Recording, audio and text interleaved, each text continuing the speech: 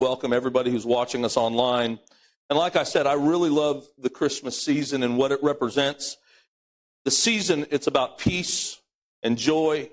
It's about a promise that was made and then a promise that was fulfilled. About God making a promise to redeem mankind. And that's what it represents. I mean, if you really take a look at this, I mean, God keeps his promises. He's a good God. But, you know, there's a huge disconnect with the concept of what this season represents. I don't think that most people truly experience the concept of peace and joy on the inside. And, you know, more crimes and suicides and attempted suicides and depression takes place this season than any other time of year. And if it's supposed to be so full of peace and so full of joy, why do we have so many problems in these areas? And that's because there's a disconnect on the inside. People are not connecting with the right thing. You know, church should be the answer, but it's not. And the reason why church is not the answer, because for the most part, church is full of mean, judgmental people that just want to throw stones at everybody for doing wrong. And you know what? I'll just be honest with you. Everybody sins. I don't care how holy anybody thinks they are. Everybody does. And that being the case, it's really hard because of we're that type of people, or for the most part, the church as a whole is that type of people. That's how people look at God. They think he's some mean, angry God. He doesn't smile. He's mad. He's waiting for you to do something wrong so he can pounce on you. Well, that's the farthest thing from the truth. See, God's not out to punish anybody. He sent his son to save. Psalms 2 tells us that God laughs. Most people thinks he doesn't even smile. Nehemiah 8 tells us the joy of the Lord is our strength. He laughs. The joy is our strength. He says laughter is good like a medicine. So he's about us being joyful, us laughing and having a good time. The Bible says when Jesus showed up, that kids from all over would just come around. They'd sit on his lap and want to be with him. And he was kind of like a kid magnet. And you know, if you were a hateful person, a kid wouldn't want to be around you. And Jesus said, if you've seen me, you've seen the Father. So every action that I've done, everything that I've done is just like the Father. So if I'm exactly like God, kids come up to me. So God can't be this mean, angry, hateful person that the church has portrayed. The central theme of Christmas is joy. That's why we have songs like Joy to the World. You know, it's full of joy. And the thing of it is there's no connect there. When I take a look at the Christmas story, I mean, it just really blows me away. Because I look at the angel who came out, and the angel, as he was coming out, he didn't go anywhere besides some shepherds. And I think about him going to the shepherds. How come he didn't go to the church? How come he didn't go to the priest? How come he didn't go to the kings? How come he didn't go to the town square and say, Jesus is coming? Why didn't he do that? And I believe it's because he finds himself in the darkest, lowliest place, the most miserable place on earth. It was a symbol of darkness. See, a shepherd wasn't a glorious job. A shepherd was something that nobody, because you had sheep poop all over you. That's a pretty bad job. And not only did he go to the shepherds, but he went at night, so he went to the graveyard shift. So he went at the darkest hour to a dark profession to proclaim something. Now, not only was it a dark era, you know, like say as far as the jobs and everything, but they were under Roman rule, and that was a dark rulership. The Romans were evil people. I mean, they were hateful. So darkness is what Christmas is supposed to address. In Luke chapter 2, and starting in verse 8, it says, and there were shepherds living out in the fields nearby, keeping watch over their flocks at night. An angel of the Lord appeared to them, and the glory of the Lord shone around them, and they were terrified. I'll tell you what, if all of a sudden an angel appeared, I don't care where I'm at, I'd be scared. I'd probably be changing my pants. I'm being real because, something, boop, there it is. I don't believe in abracadabra, hocus pocus. You know what I'm saying? And I ain't scared of no ghost because I don't believe in them. I know some people do, but I don't. The ghost I believe in is the Holy Ghost. Now, your mind can manufacture things and play tricks on you, and you can see things that are not really there, and I do understand that and believe that, and I truly get it. But if something just appears, I'd be terrified. It said, but the angel said to them, do not be afraid. Well, think of this. Think of it, what they were going through. The way you look at angels is either you watch Tom and Jerry and you see a bunch of these little naked angel babies playing a harp on the clouds, which was my generation, or you see all these pretty little angels with these wings that they put on trees and all. When you read the Bible, what an angel looks like, he makes Thor look like a wimp.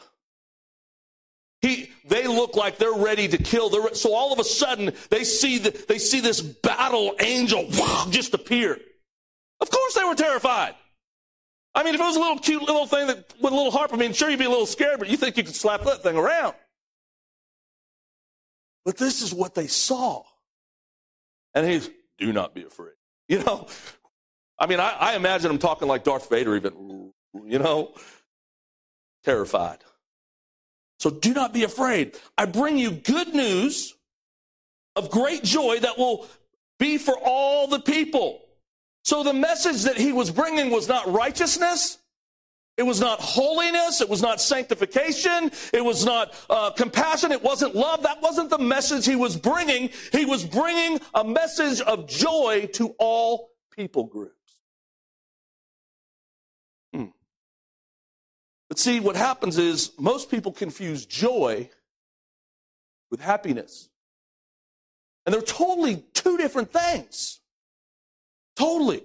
See, joy can bring happiness, but happiness cannot bring joy.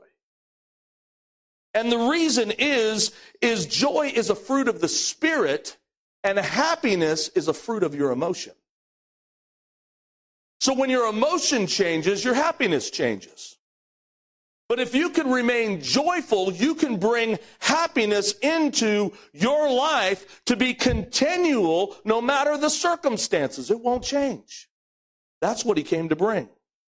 And that's why so many people are confused. Everybody say happiness. Now everybody say hap. That word hap comes from the Latin word that means circumstance or luck. So it's all based upon a circumstance. Whether you have a good circumstance going on or a bad circumstance, all of a sudden your emotions are running rampant and you're not happy anymore. I can be happy in any situation, and that's because I have joy. That's why the Bible says the joy of the Lord is our strength. Haven't you ever seen some people that, you don't know why they're happy? They've got stage 4 cancer. They're about ready to die. They're in pain, but they're happy. Have you ever seen people like that? Those are people who have joy. Because the other person is terrified. Because his circumstance of what he's going through is, he's freaking. But see, joy lasts, and that's what he came to bring. The Apostle Paul wrote this he wrote in the book of Philippians, and he wrote this while he was in prison. So in his darkest hour, the whole book really was about joy. If you read Philippians, it's about joy. And when you take a look at this, how could he have joy in the middle of the prison?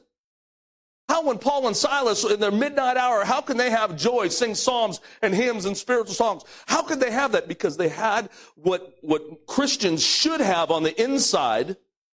That's Jesus. Just because you're a Christian doesn't mean you're going to heaven. Because the word Christian just means Christ follower. There are people who are following the message who are not born again. They come to church all the time. They're religious folks. Just because you come to church and call yourself a Christian does not mean you're truly a believer. Just because you sleep in your garage doesn't make you a car either. It's the truth. I've slept in the garage many times. Never turned into a Chevy, a Ford, or anything like that. But Paul tapped into joy in a dark place, in a dark hour. And the Bible tells us the world is going to get even darker as we get closer to the end. And I believe we're getting really close. Well, how do you know? Well, you know that guy who's like the president of the United States, Trump? He declared Jerusalem as the capital. That's a biblical prophecy. You want to know what it even made it a greater? I mean, I just spoke in tongues right there, I think. You know what made it a greater prophecy? Is when the United Nations on the 21st, just a few days ago, all went against that decision. That's the prophecy where it says, and all the nations will rise up against Israel. It's a biblical prophecy. You know, and then when I take a look at this, I started researching the United Nations and their decisions. And time again, they keep silent on issues. And I'm going to name off some issues. The United Nations goes against Israel while saying nothing about these issues. The horrific war in Syria. The attempted genocide of Christians in the Middle East. The slaughter of the students in Beijing who were doing a peaceful protest in 1989. Saddam Hussein's chemical warfare against the Kurds. Those are the issues that the United Nations are supposed to be talking about. Why are they in an uproar about Jerusalem? Because we're in the end time. So the end is coming. So you're either going to be afraid because you're not where you're supposed to be with God, or you're going to have joy because He's your Lord and Savior. One of the two.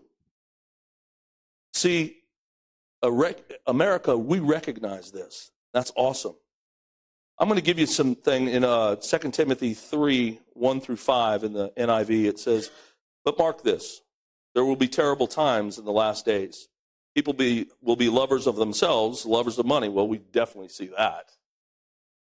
Boastful, proud, abusive, disobedient to their parents, ungrateful, unholy, without love, unforgiving, slanderous, without self-control, brutal, not lovers of the good, treacherous, rash, conceited, lovers of pleasure rather than lovers of God. Now, we can see all this stuff. I'm not looking for wars and rumors of wars. That's been going on. I want to talk about the 4 uns. The first un is ungrateful. I've been on this planet for 50 years. And we've become the most ungrateful people in the world. This was, at one time, the greatest nation in the world. At one time, I was very proud to serve this nation, the United States Army, and I was so proud to be in the military when Ronald Reagan was in office. I mean, it was amazing. I mean, we felt like we were missionaries. We didn't feel like, our president didn't have our back. But what happened was, people have gotten into entitlement. They think because the price I've paid and the other soldiers paid that they're entitled to all these things. That is not true. I'm not even entitled, and I paid a price.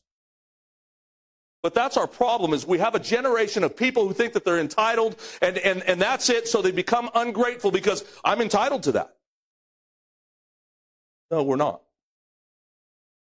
We need to be grateful for the land that we live in. We need to be grateful that we are able to worship our God any way we choose to and not have to worry about being killed because we believe in Jesus.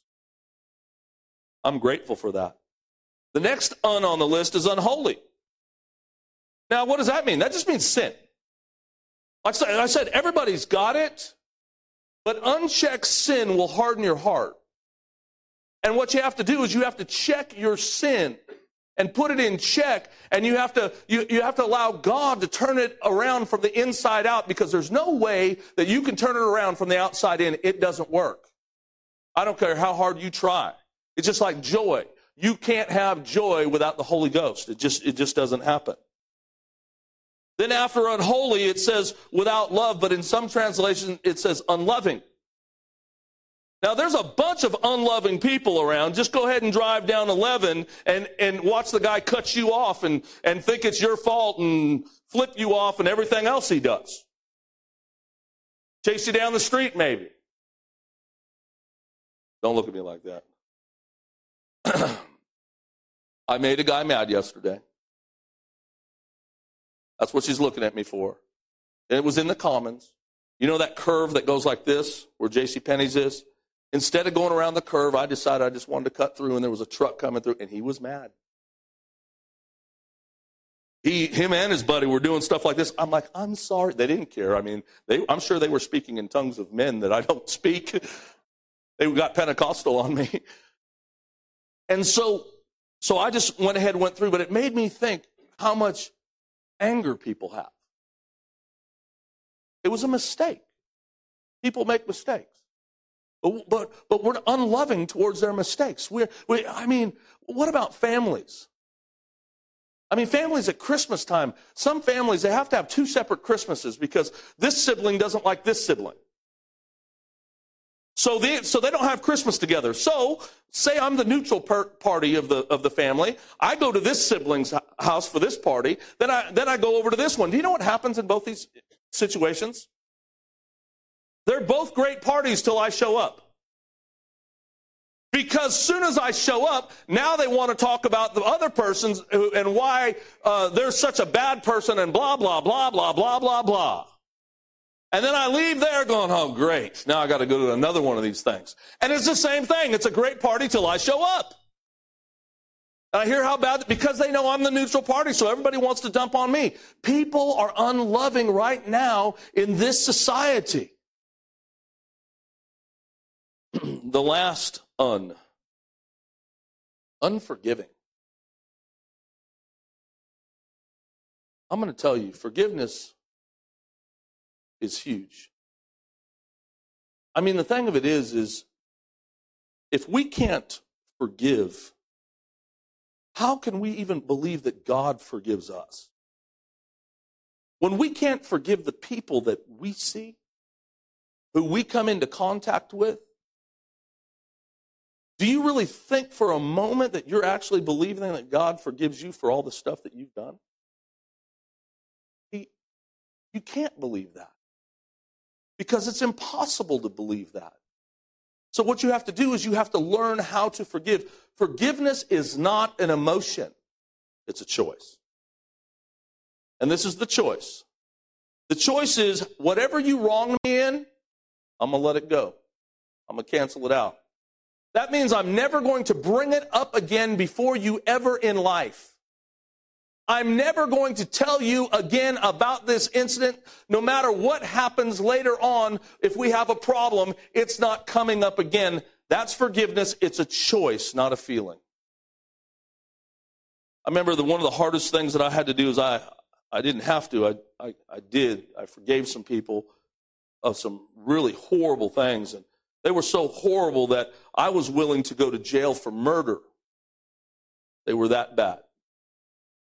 And God put me in check and arrested my heart. Leah and I, we didn't pray together for months. I mean, it was a tough time in our life. We've had a few tough times.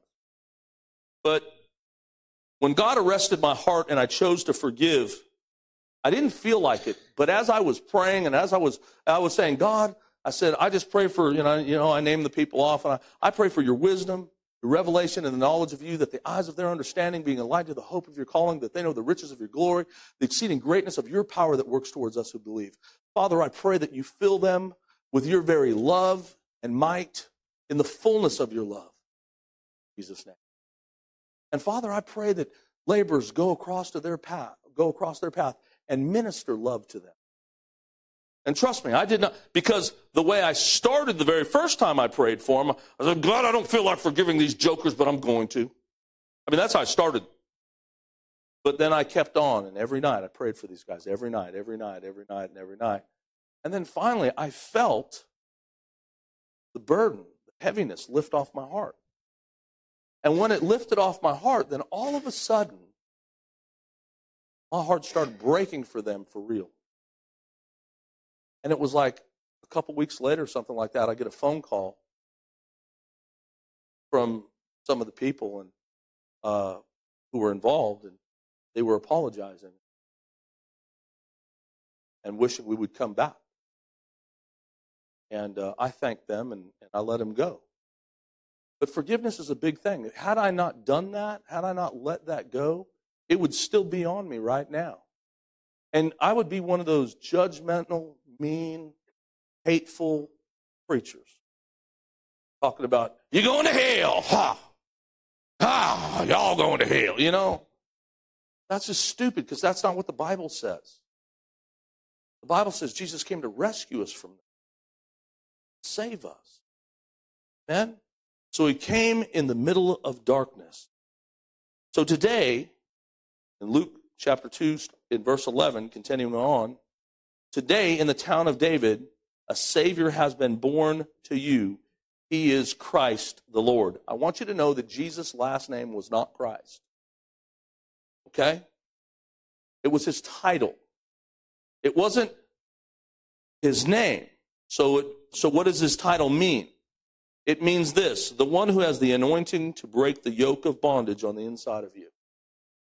So what this scripture just said, it says, today has been born to you the Christ, the one and only one who can address the garbage that's on the inside of your life.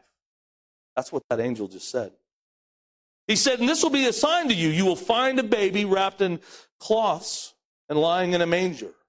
Suddenly a great company of the heavenly host appeared with the angel, praising God and saying, glory to God in the highest, and on earth peace to men on whom God's favor rests. Now, let me tell you about that scripture. Anybody ever hear peace on earth and goodwill towards men? Raise your hand if you've heard that. That's a lie. That is not what that scripture says. Matter of fact, the Bible says nowhere peace on earth. Matter of fact, Jesus said, I didn't come to bring peace, but I came to bring a sword. So what does it just say? On earth peace, not peace on earth. So what he was saying was this, is he was saying in this chaotic world, I'm going to be able to put peace in your life so you can be the person of peace on earth. That's what that means. That means the circumstances of the world will not affect the peace that you have, because the peace that I give you, the world can't give you, and the world can't take it away.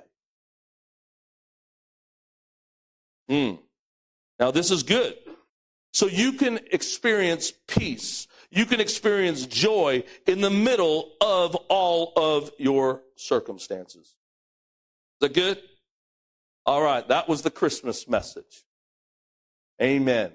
So, Father, I thank you for this message of joy.